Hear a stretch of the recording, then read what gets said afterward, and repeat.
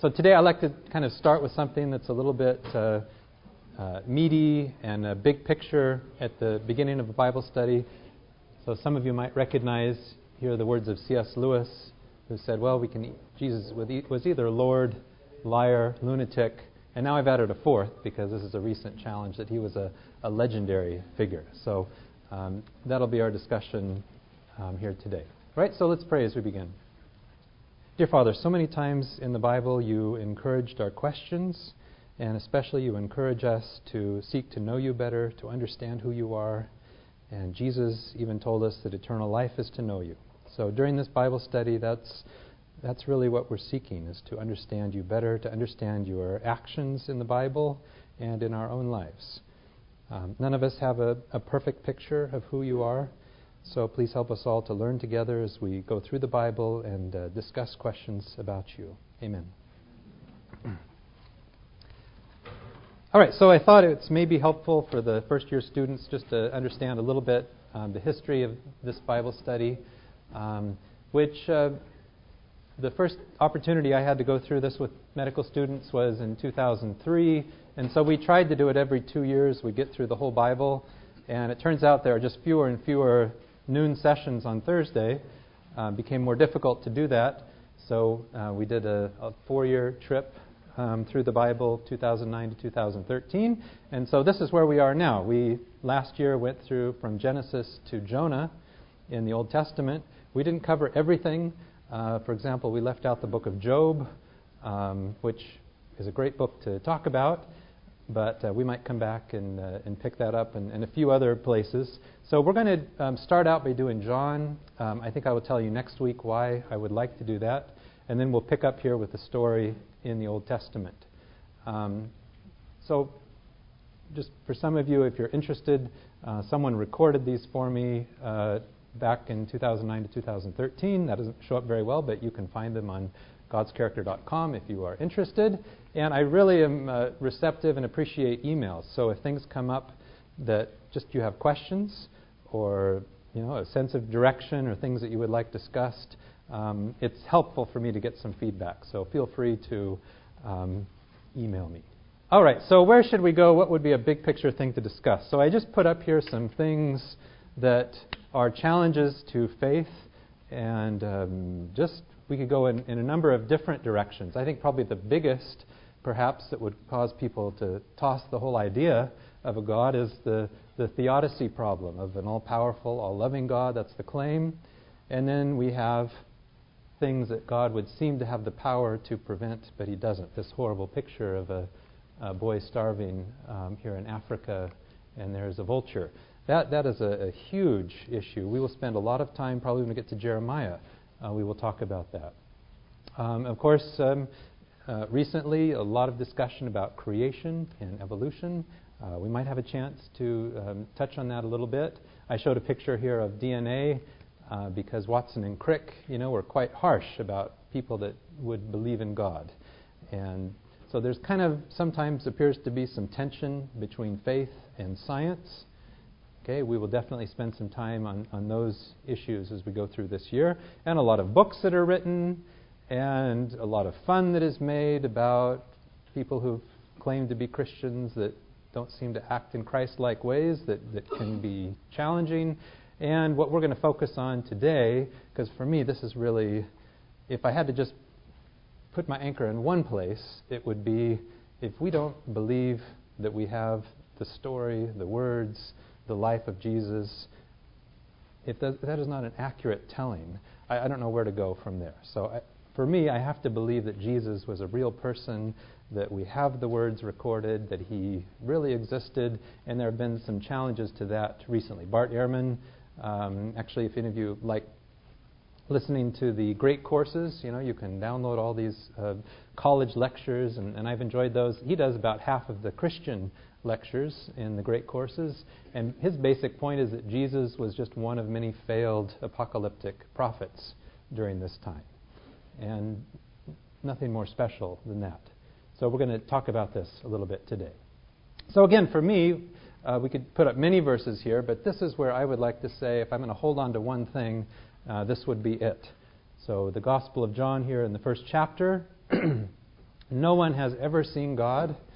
And of course, we have all these revelations in the Old Testament of people that saw God. God came and ate with Abraham, and he talked with Moses face to face as a man speaks with a friend.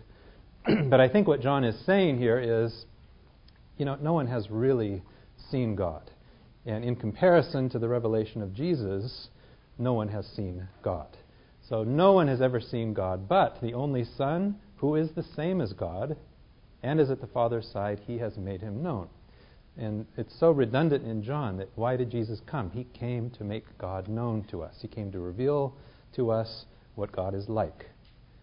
Okay, and in another translation, no one's ever seen God, the only God who is at the Father's side, he has made him known.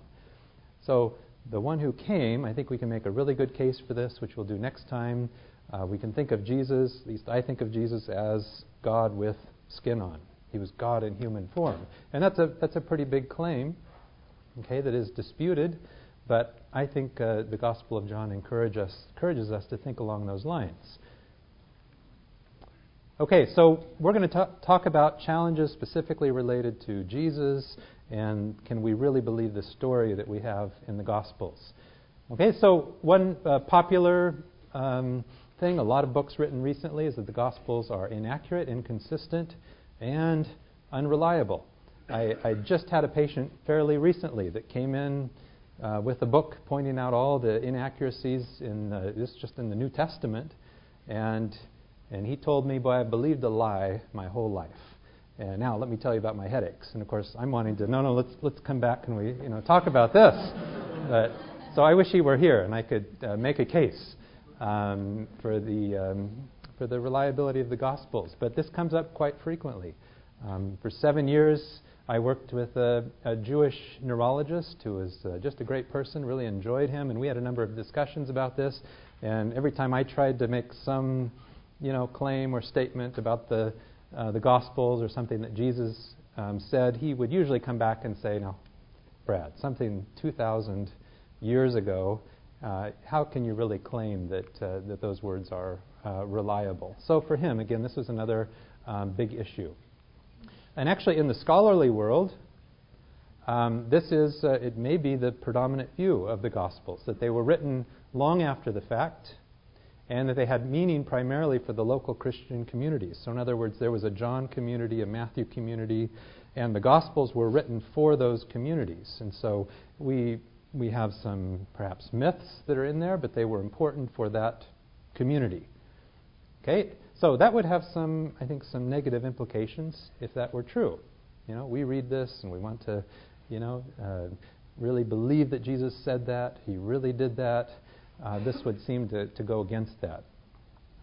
So again, who was Jesus? We could say who is Jesus, but we're in this lecture going to discuss the historical Jesus and ask some questions about that.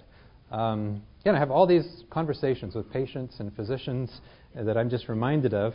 At the VA, I work with two neurologists who are Hindus, and we have these discussions, and they think highly of Jesus, but more along this line.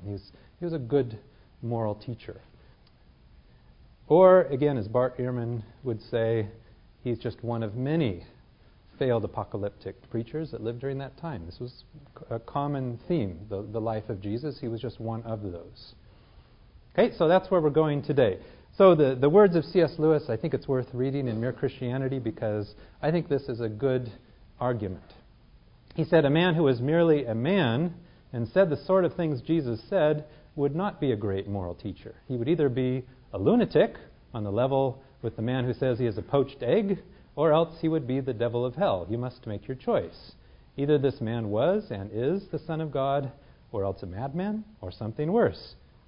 So you can shut him up for a fool, you can spit at him and kill him as a demon, or you can fall at his feet and call him Lord and God.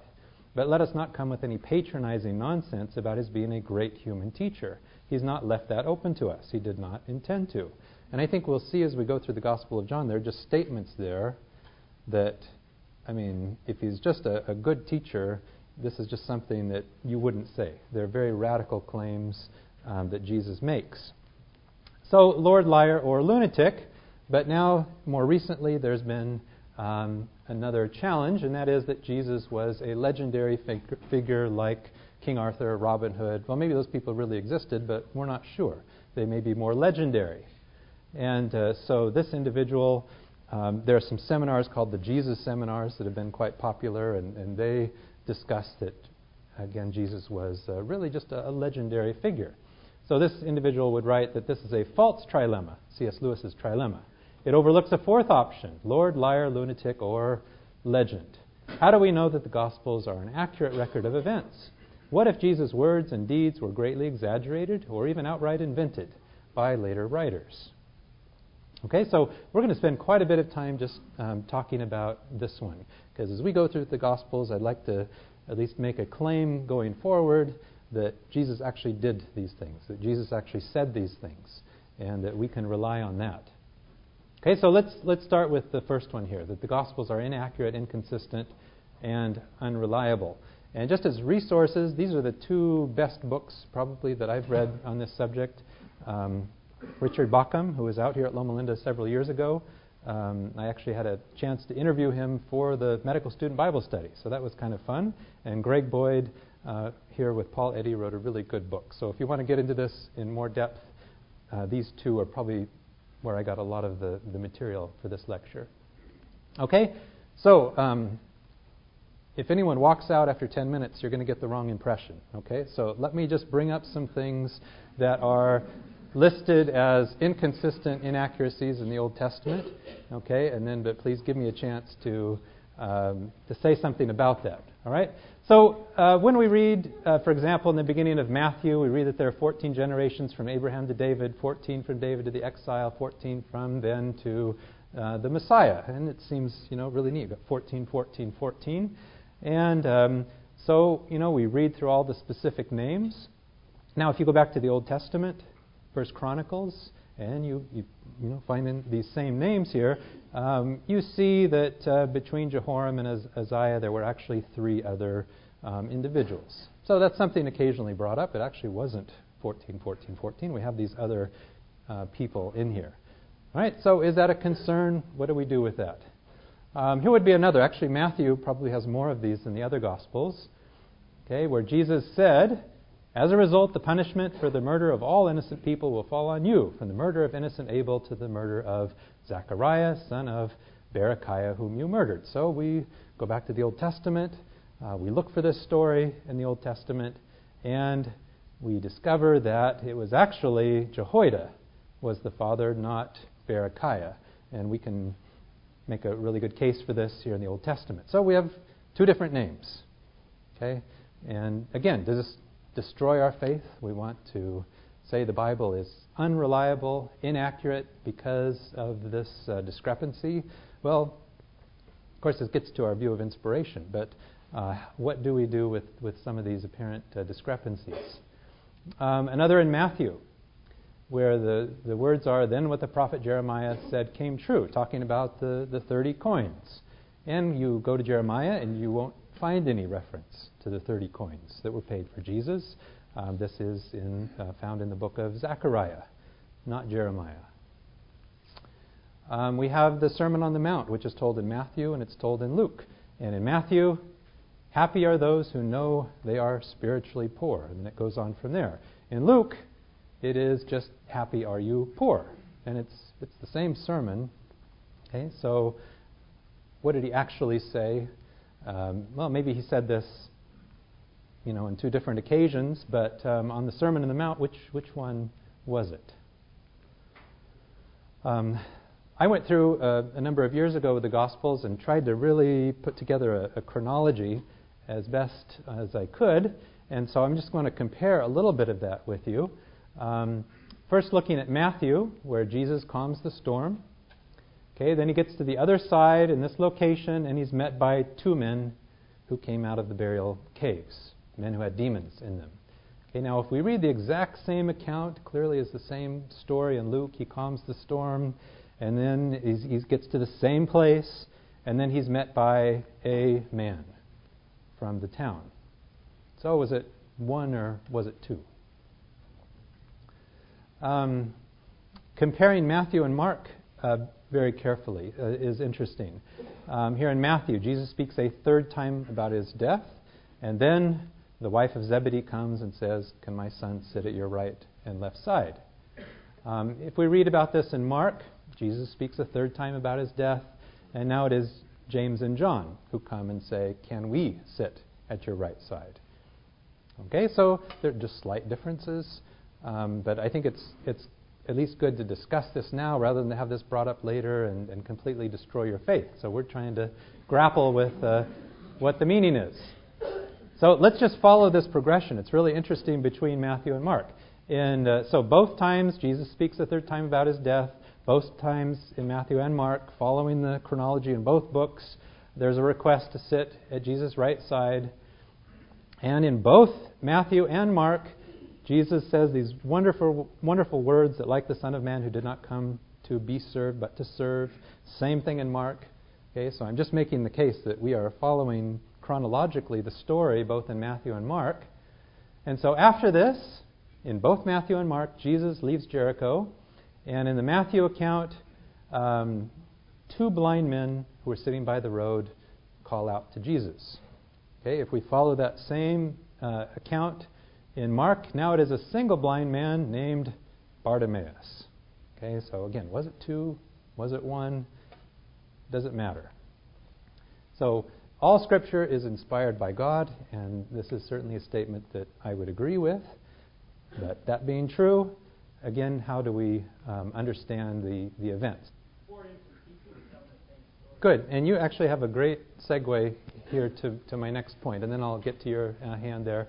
And Richard Bauckham in his book says, actually these slight variations shouldn't shake our faith, they should strengthen our faith in the Gospels, because they are characteristic of eyewitness accounts, people that were really there and saw the event. As an example, just as a neurologist, one of the most frequent conditions where I need to take a history, not just from the patient doesn't remember the event, but then that is epilepsy. So I need to call witnesses. And it is just amazing that when you talk with three people that witnessed one event, you do not get the same description.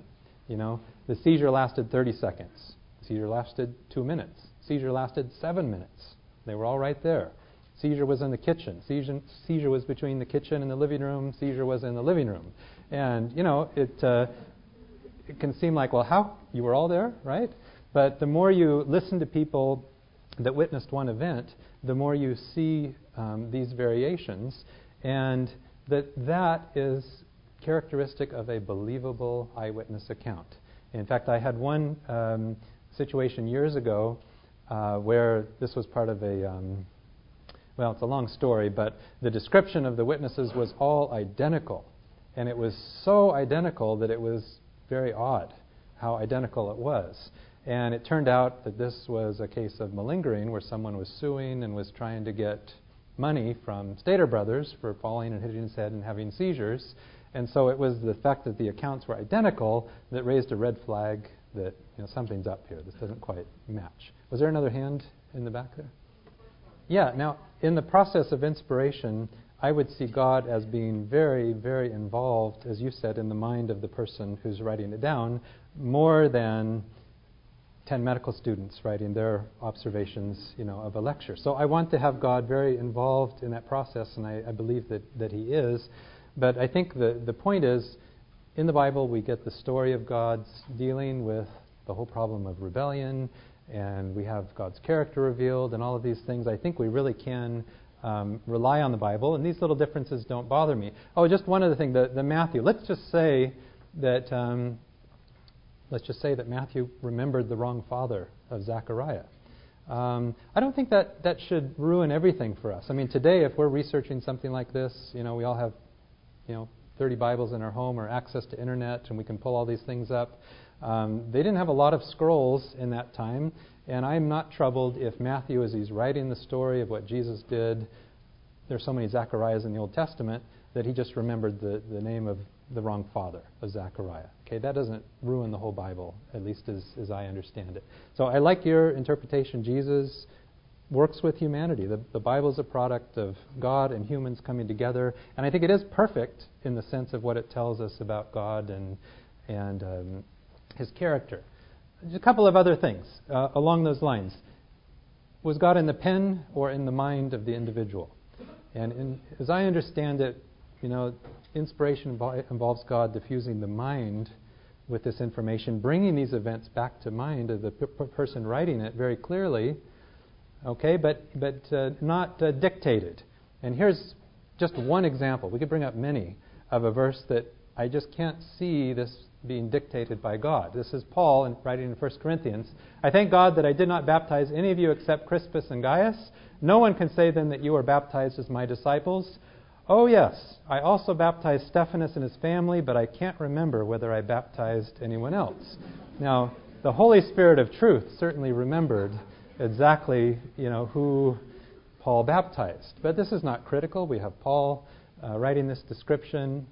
And again, that doesn't go against inspiration. Okay, I'm going to skip this one and move on here to the next one. That the Gospels were written long after the fact and had meaning primarily for local Christian communities. Were the Gospels written long after the fact? Well, it's interesting. The way it's described here, if we go to the end of John, this is the disciple who is testifying to these things and has written them. So it would seem that John is saying, hey, I was the one who was there, and I'm writing this down. And if we go to 1 John, look at the eyewitness feel. I think if there's one thing to take away from this lecture, it is that I think a lot of scholarly work recently is saying, well, actually, just in terms of the Gospels as literature, they're eyewitness accounts. They're written as eyewitness accounts. They're not written as things about King Arthur and Robin Hood. They're written in the form of an eyewitness account. So John here would say, we proclaim to you the one who existed from the beginning, who we have heard and seen. We saw him with our own eyes, touched him with our own hands. We've seen him. He was revealed to us.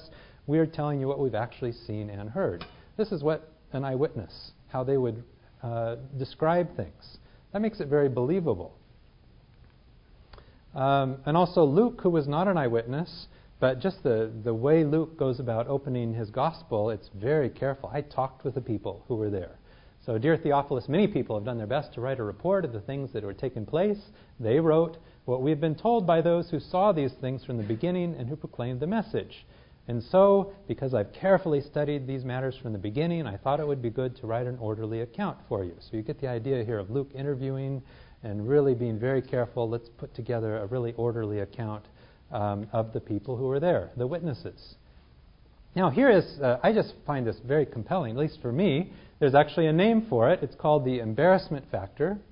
And it is things that are there in the Gospels that you would certainly leave out. I mean, they would only be there if they're true.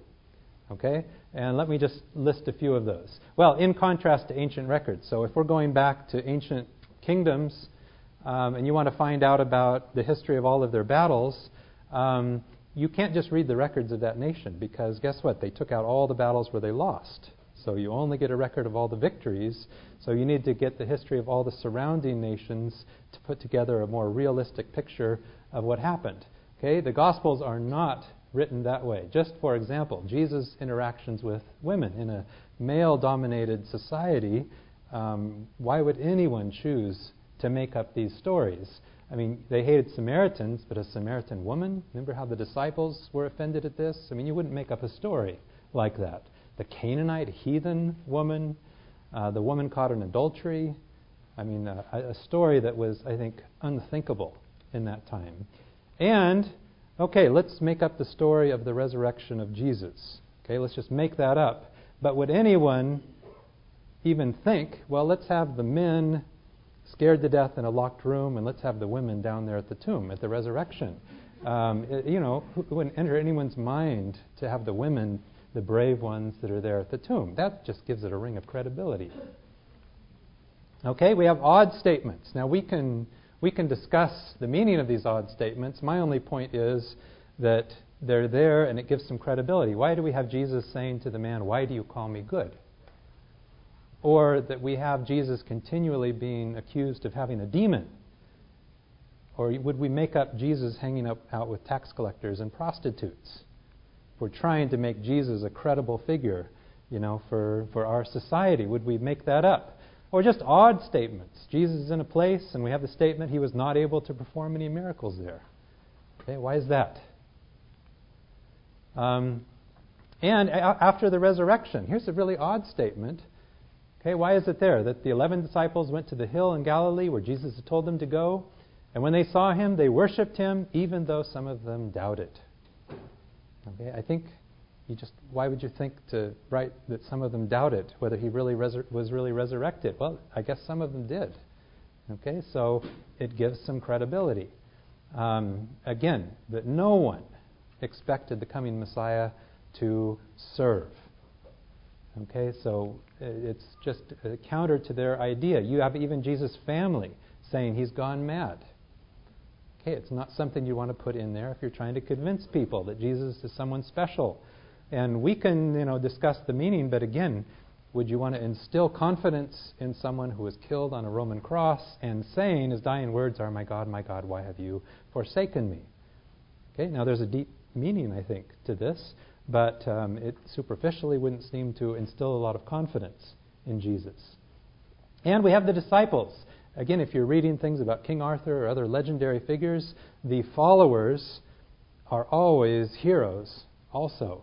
Not so with the disciples. They are really quite dull, I have to say, when you go through the Gospels. So, we have Jesus saying to Peter, get away from me, Satan. Okay, you wouldn't want that in there if you had something to do with, how the book of Matthew was coming together. What's Thomas known as? Doubting Thomas. Okay, we have Jesus saying things like, love your enemies, and then we just turn over the page, and the disciples say, shall we call down fire from heaven on them?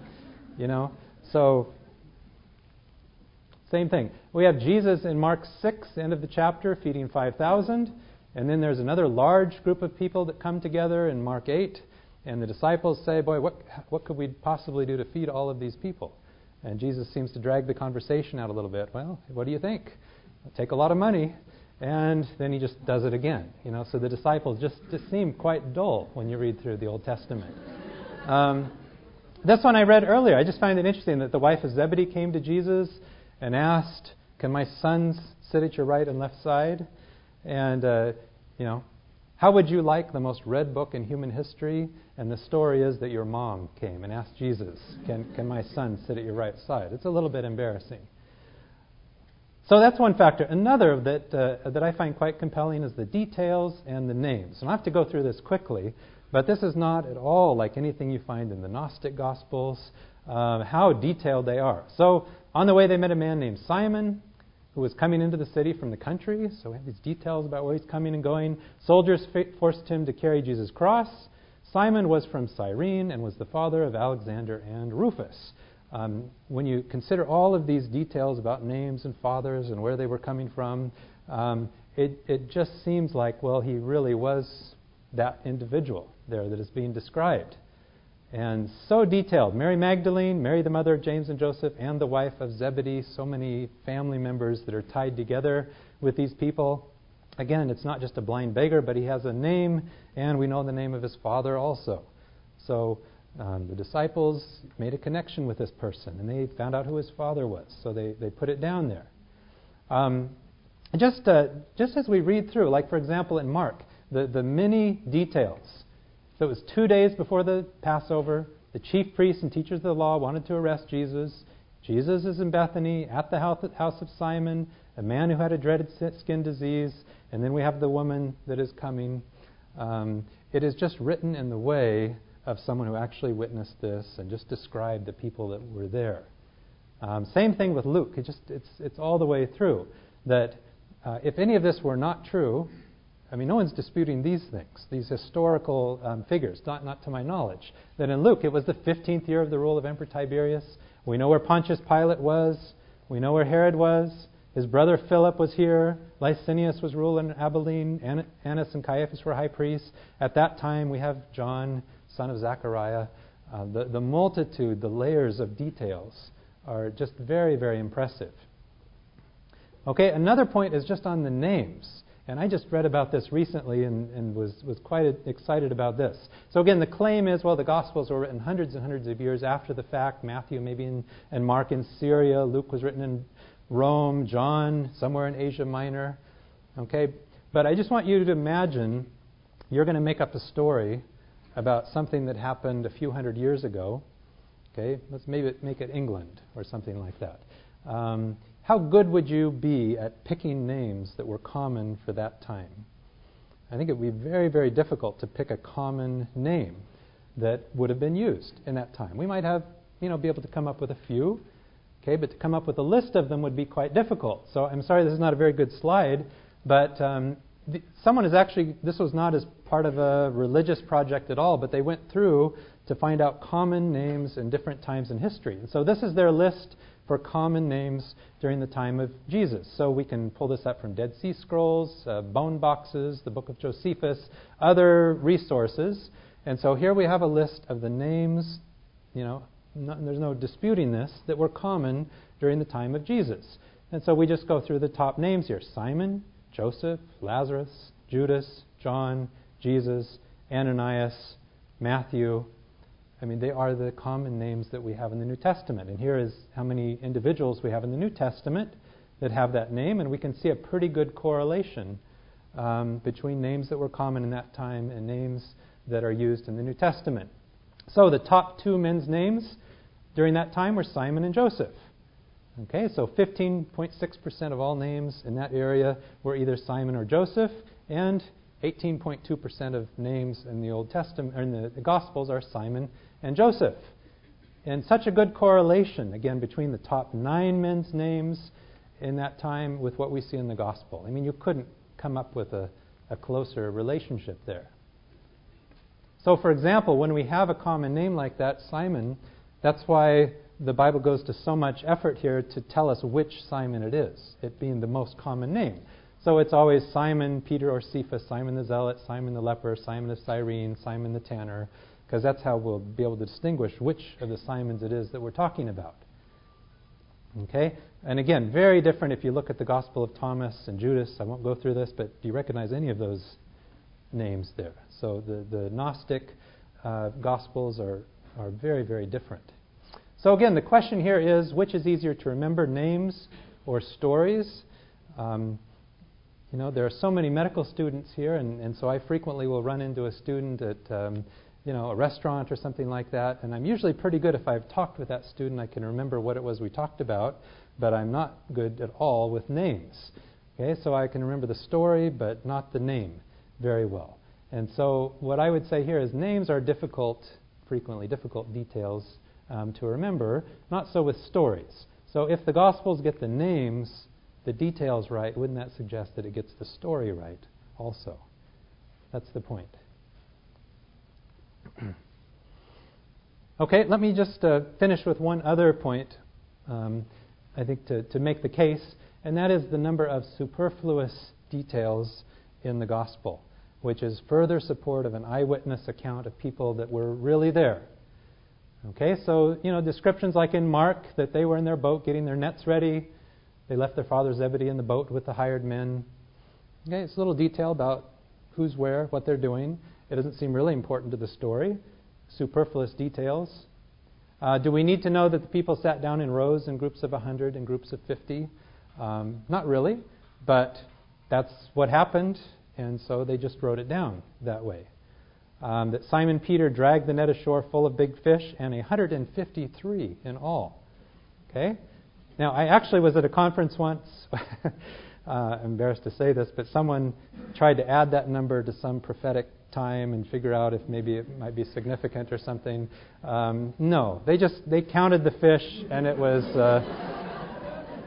there were 153. It was kind of cool, so they wrote it down. And there's no more meaning than that. It's a superfluous detail, but it tells us this was an eyewitness account.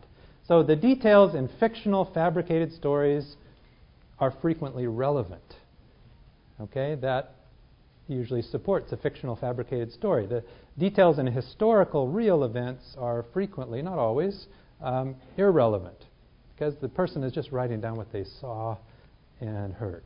So C.S. Lewis concluded that he's been reading poems, vision literature, myths all my life. I know what they are like. I know that not one of them is like this. So I guess I would just like to say here that I hope at least the legendary account, I think we have good, just as a literary device, the way the Gospels are written, that Jesus was not a legendary figure, that we can actually believe the story as we're going to go through it here in the Gospel of John. Now, we're going to struggle with the words and see if we can come to some better distinction here among these categories. So read the first 2 chapters of John for next week. All right, let's pray. Father, thank you so much that we do have a book books that you are obviously intensely involved in, books that are meant to be relevant for us today. So as we seek to know you better, please come close to each one of us, that the stories become not just events that happened a long time ago, but they become very real and personal and life-changing for each individual. Amen.